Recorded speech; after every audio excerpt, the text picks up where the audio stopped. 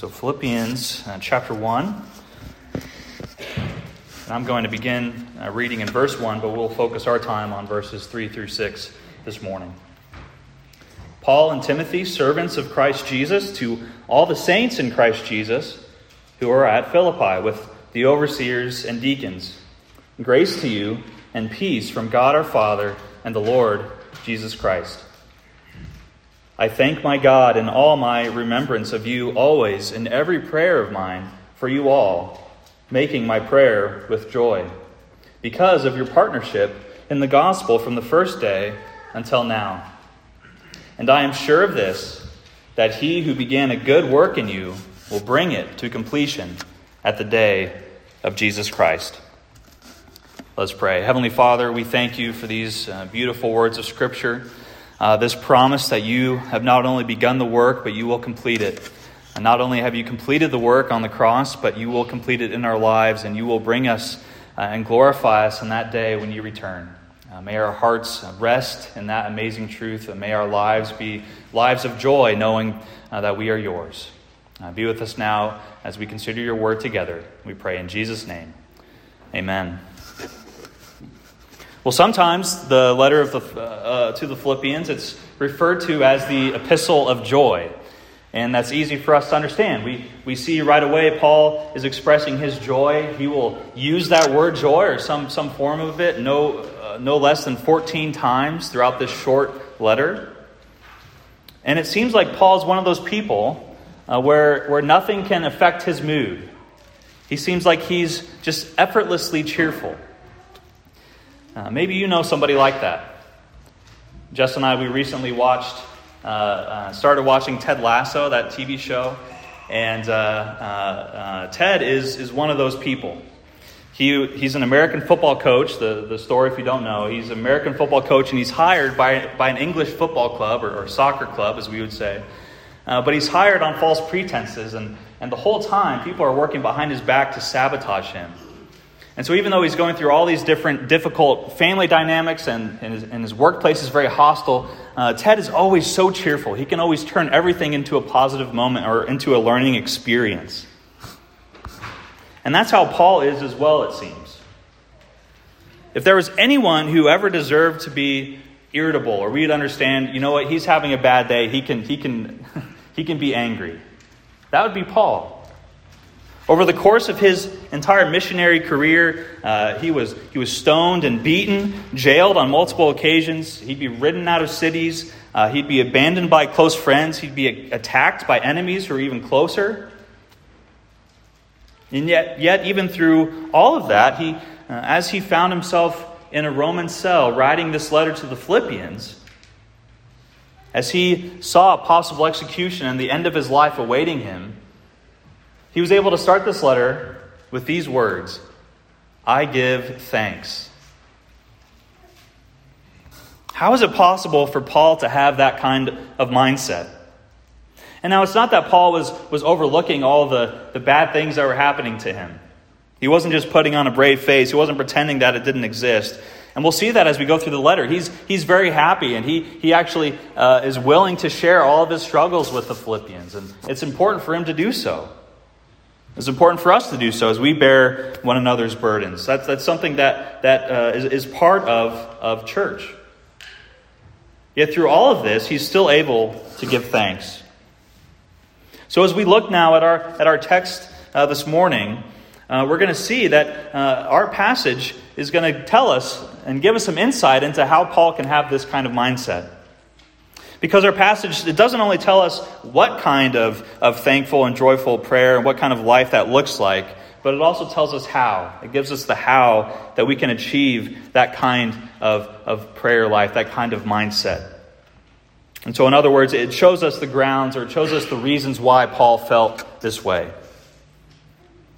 So how then can we be thankful when there doesn't seem like there's much to be thankful about? How can we give thanks when we go through significant, difficult seasons of life or seasons of transition and change? Do we grow tired? Do we grow despaired? Or can we trust in God? Can we hope in Him? And we can't manufacture this ourselves, but we can achieve this kind of thankfulness that Paul knew. And we can do that when we understand where this thankfulness comes from. And so we can say it like this, the title of the sermon, the main idea, the main proposition. We talked about what that was last week. Well, here's what it is for this week. It's that God's unending faithfulness produces thankfulness that never ends. See, that's it. The reason we can have thankfulness that never ends is because of God's unending faithfulness toward us. So let's look at those two things. We're going to look at that thankfulness first, that thankfulness that we have. That's the first thing we'll consider, this thankfulness that never ends. Can we describe what this looks like? Can we set the stage and set the goal before us of what we should be striving toward? Our passage describes this kind of thankfulness in a few different ways. And one of the things it says is it describes the nature of this thankfulness. This is a thankfulness that is unending and that it is joyful. Rather than being shallow and surface level only, the first thing we notice from the text is that this is profuse. This is everywhere. It's never ending. It's a constant thing. So listen to Paul's words again as he opens this letter. He says, "I thank my God in all my remembrance of you, always, in every prayer of mine, for you all, making my prayer with joy." You see, no less than 4 times already, Paul uses some form of that word all. This is not just an occasional activity for Paul. This is not just one compartment of his life that he has over here, and then that's his joyful part, and he has his angry part, and whatever else. But everything is surrounded by this thanksgiving to God. He's always giving thanks to God, and he's always doing that through prayer. See, our passage also describes the importance of this thankfulness. That is, it's something that's inseparable from the Christian life. Christians ought to be thankful, and they express that thankfulness through prayer. They go together. And I've already been using those words somewhat interchangeably. And that's because they are in many ways seamless. A thankful Christian is a praying Christian. A prayerful Christian is a Christian that's full of thanksgiving.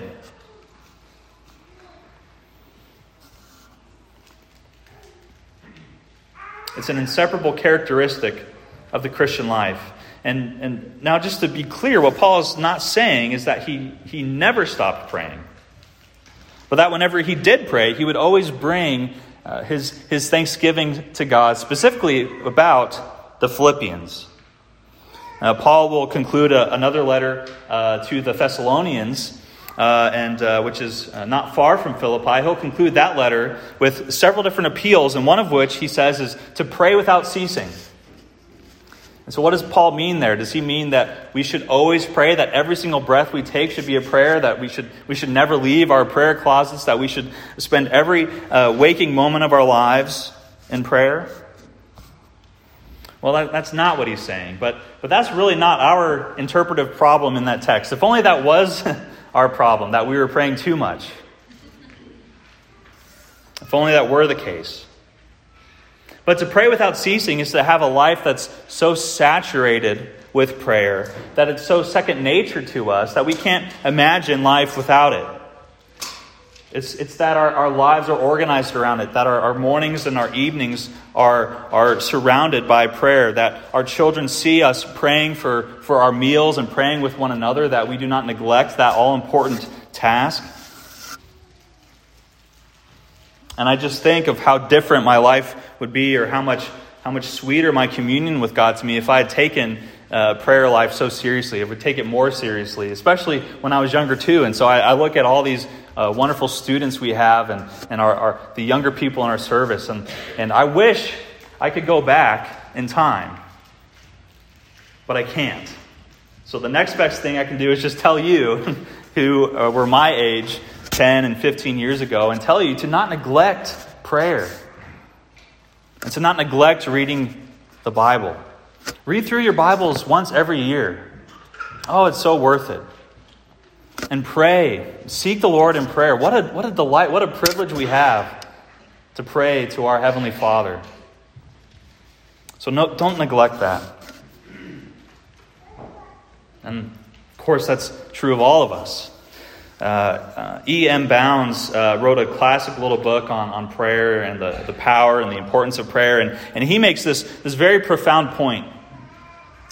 He says, the world is looking for better systems, but God is looking for better men.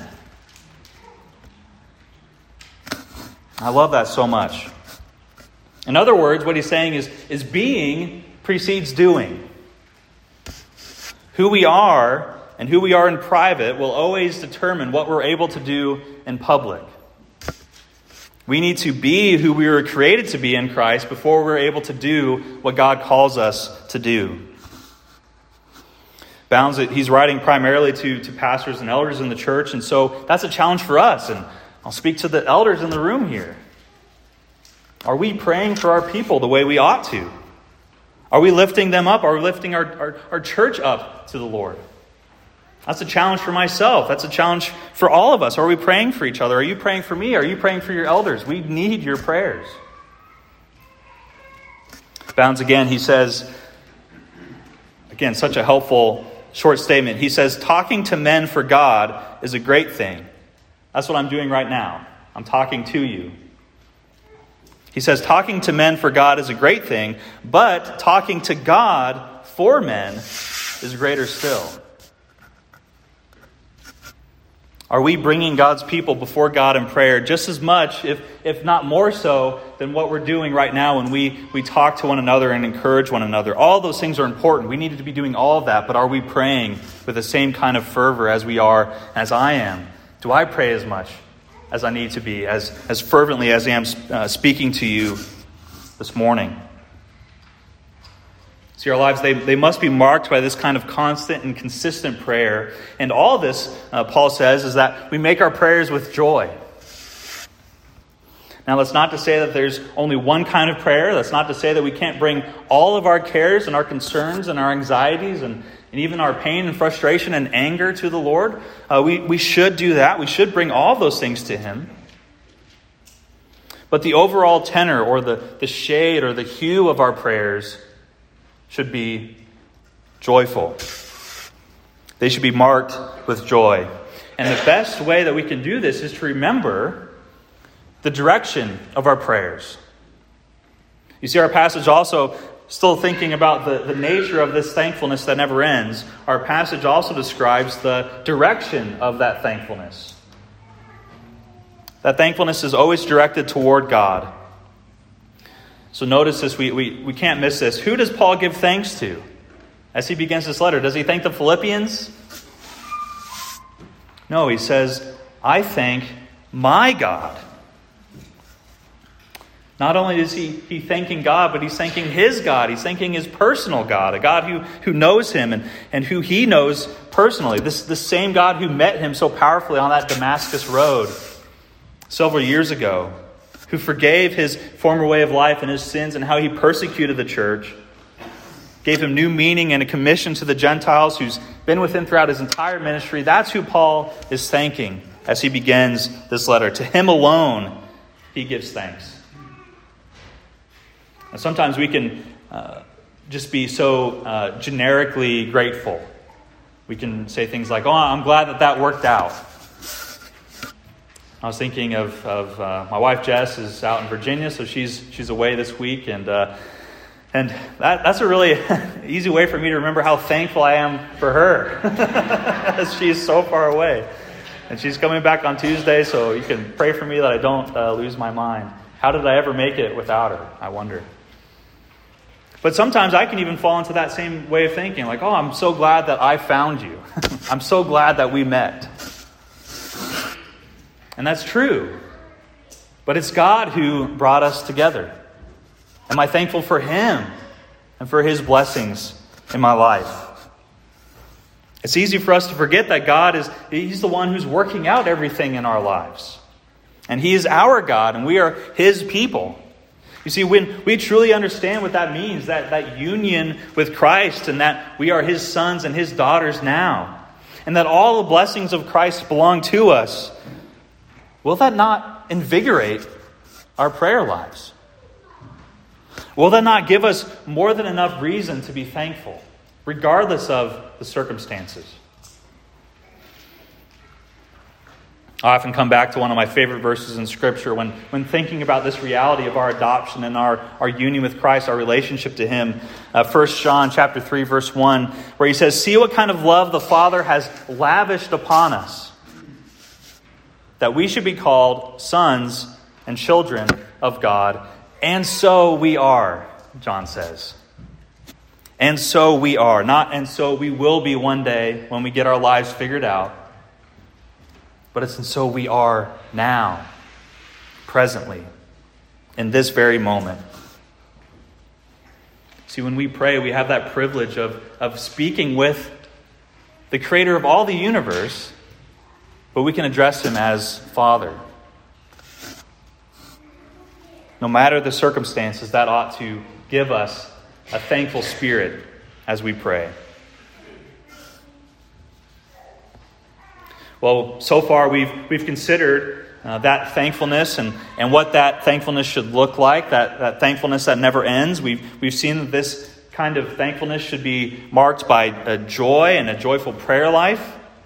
We've seen how this thankfulness and prayer, they're inseparable. That's what the Christian life should look like. And we've seen that the direction of these prayers of joy should be directed toward God first and foremost, as the giver of life and the sustainer of all things. So that's what that thankfulness that never ends looks like, but that's easier said than done. Everything we've just talked about, that's the goal. We would all like to have a better and a stronger and more consistent prayer life, to be rooted in that kind of a joyful life that God can give. But if we're relying on our own strength to achieve it, we will ultimately fail and fall short. If we are only looking inward and looking to ourselves, we will find plenty of reasons to be unthankful. But if we look outside of ourselves and we consider what God has done and what God continues to do, we will find ourselves unable to do anything but give joyful praise and prayer and thanksgiving to Him. Thanksgiving that never ends only comes from God's unending faithfulness.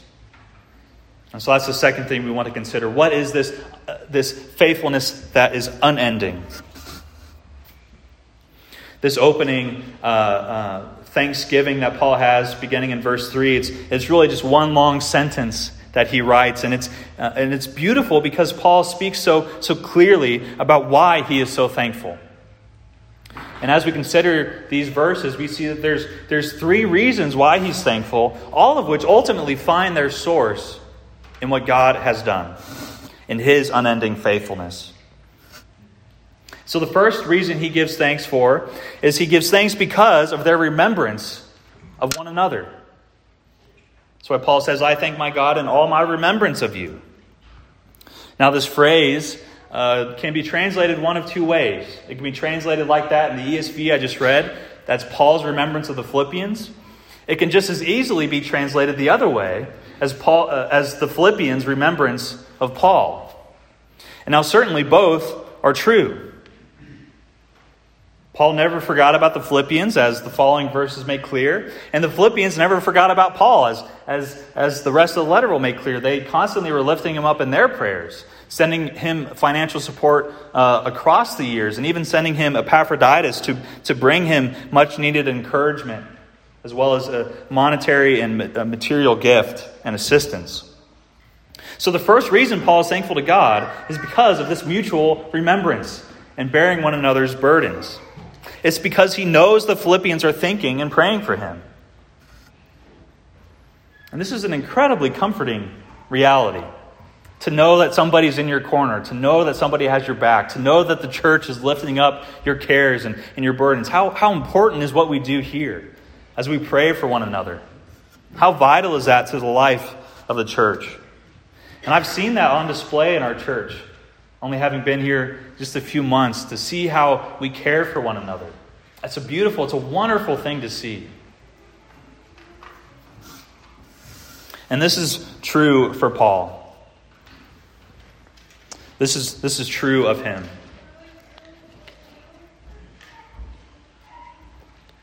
And what's really fascinating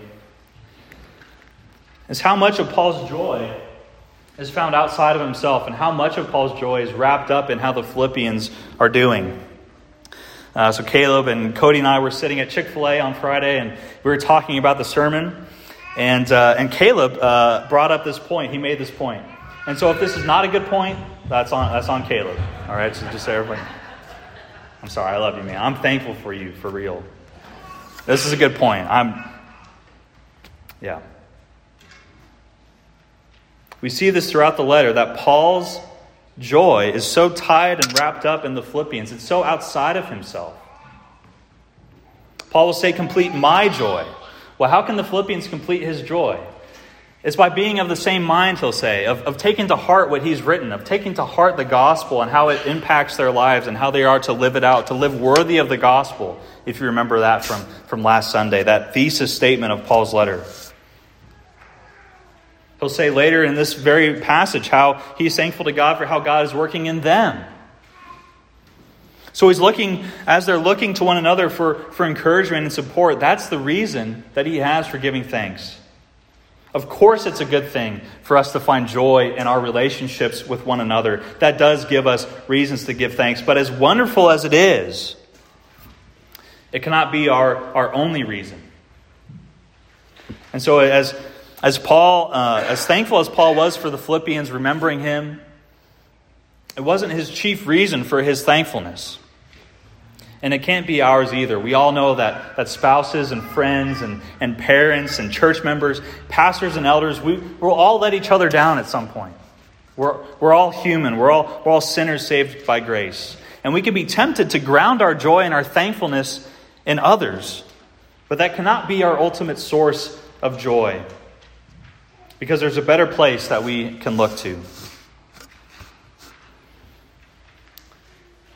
The second thing that Paul is thankful for is their partnership in the gospel. Now, even still here, we're not getting to that ultimate reason yet, but we need to stop here and consider this as well. We know that Paul is writing this letter to the church in Philippi because of their generosity. Most recently in the gift that they delivered by Epaphroditus coming to him. We'll see more of that in chapter 4 of the letter. And in response to their gift, Paul writes them this letter because they have partnered with him in the gospel from the beginning, from the first day he stepped foot in Philippi until this very moment.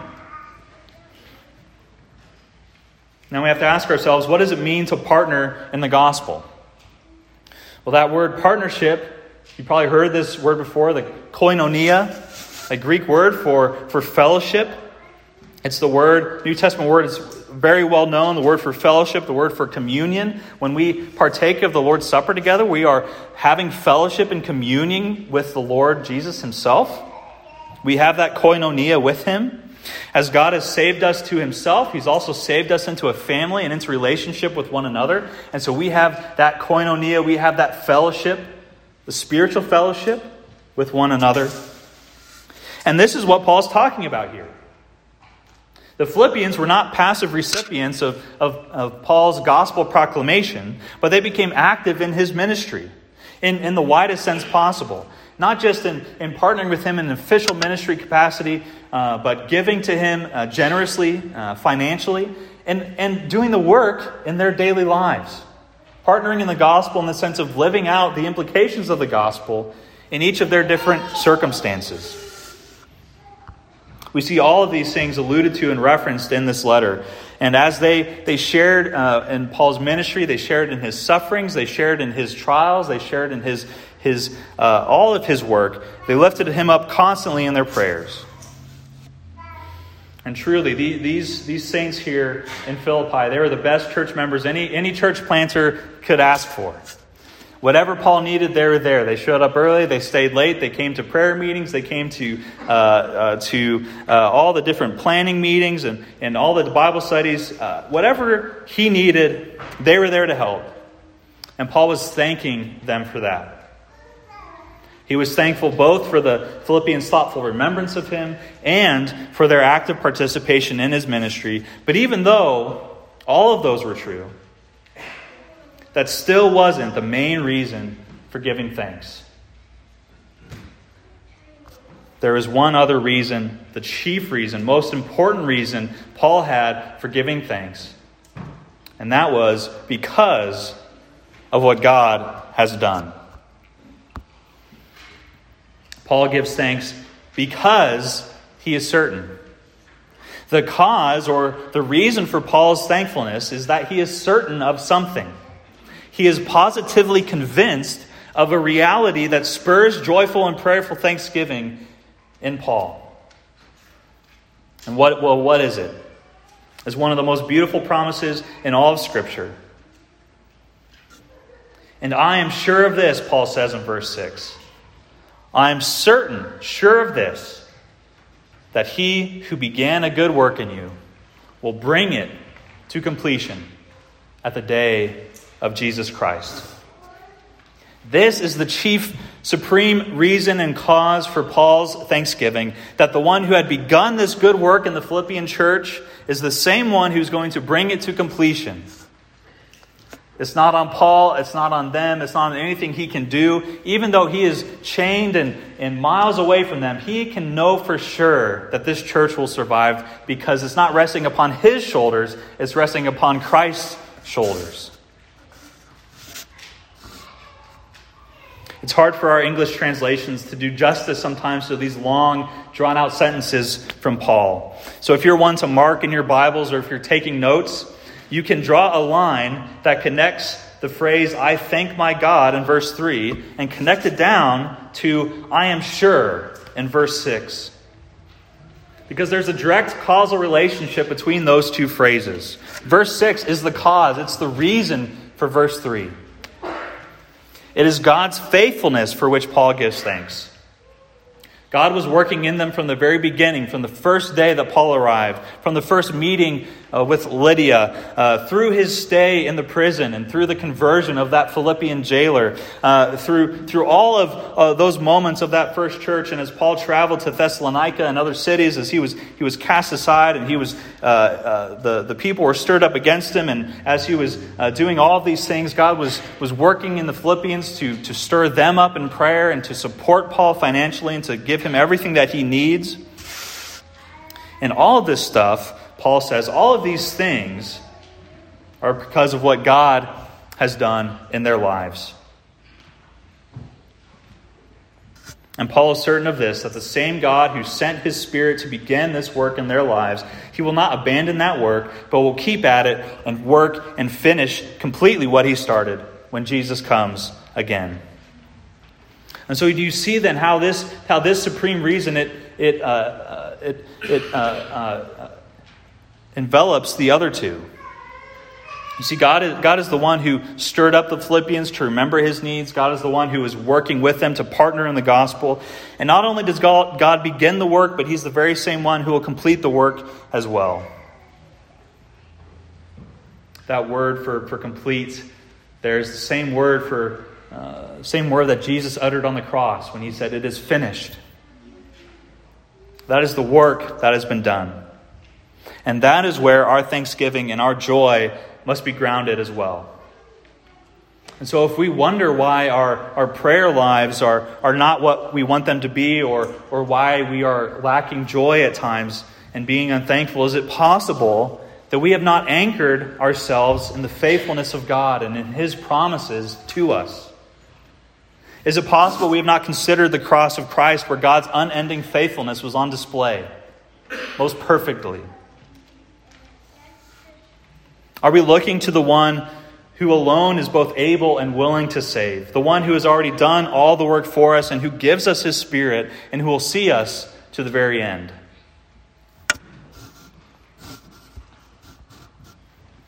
I don't know how many Ted Lassos there are in the room. I don't know how many Pauls there are, for that matter. I don't know if anyone of us here can say that they are satisfied with their prayer lives. And on top of that, I don't know if we can say that we truly do pray prayers that are characterized by this kind of joy. Well, we will not make it there on our own. We will not make it there perfectly in this lifetime. But there is one who is working in us. And the one who has begun the work, we can be certain will bring that work to completion. So let's always look to him to find that joy. Let's pray to him now together. Lord Jesus, we confess that we have all fallen short, that there is none righteous, not one. So Lord, as we look to you, we look to the one who is our righteousness. And the same powerful Spirit who raised you from the grave has also brought us from death to life. You have begun that work in us, and we can look back over our lives and can already see that in every way you have been faithful to us, even as we have been faithless. And you will remain faithful. You will complete the work that you have begun in us. May that powerful truth and all the promises that you give us in your word, may they produce in us this constant and joyful and thank-filled lives, always filled with prayer. May you receive all the glory and praise. In Jesus' name, amen.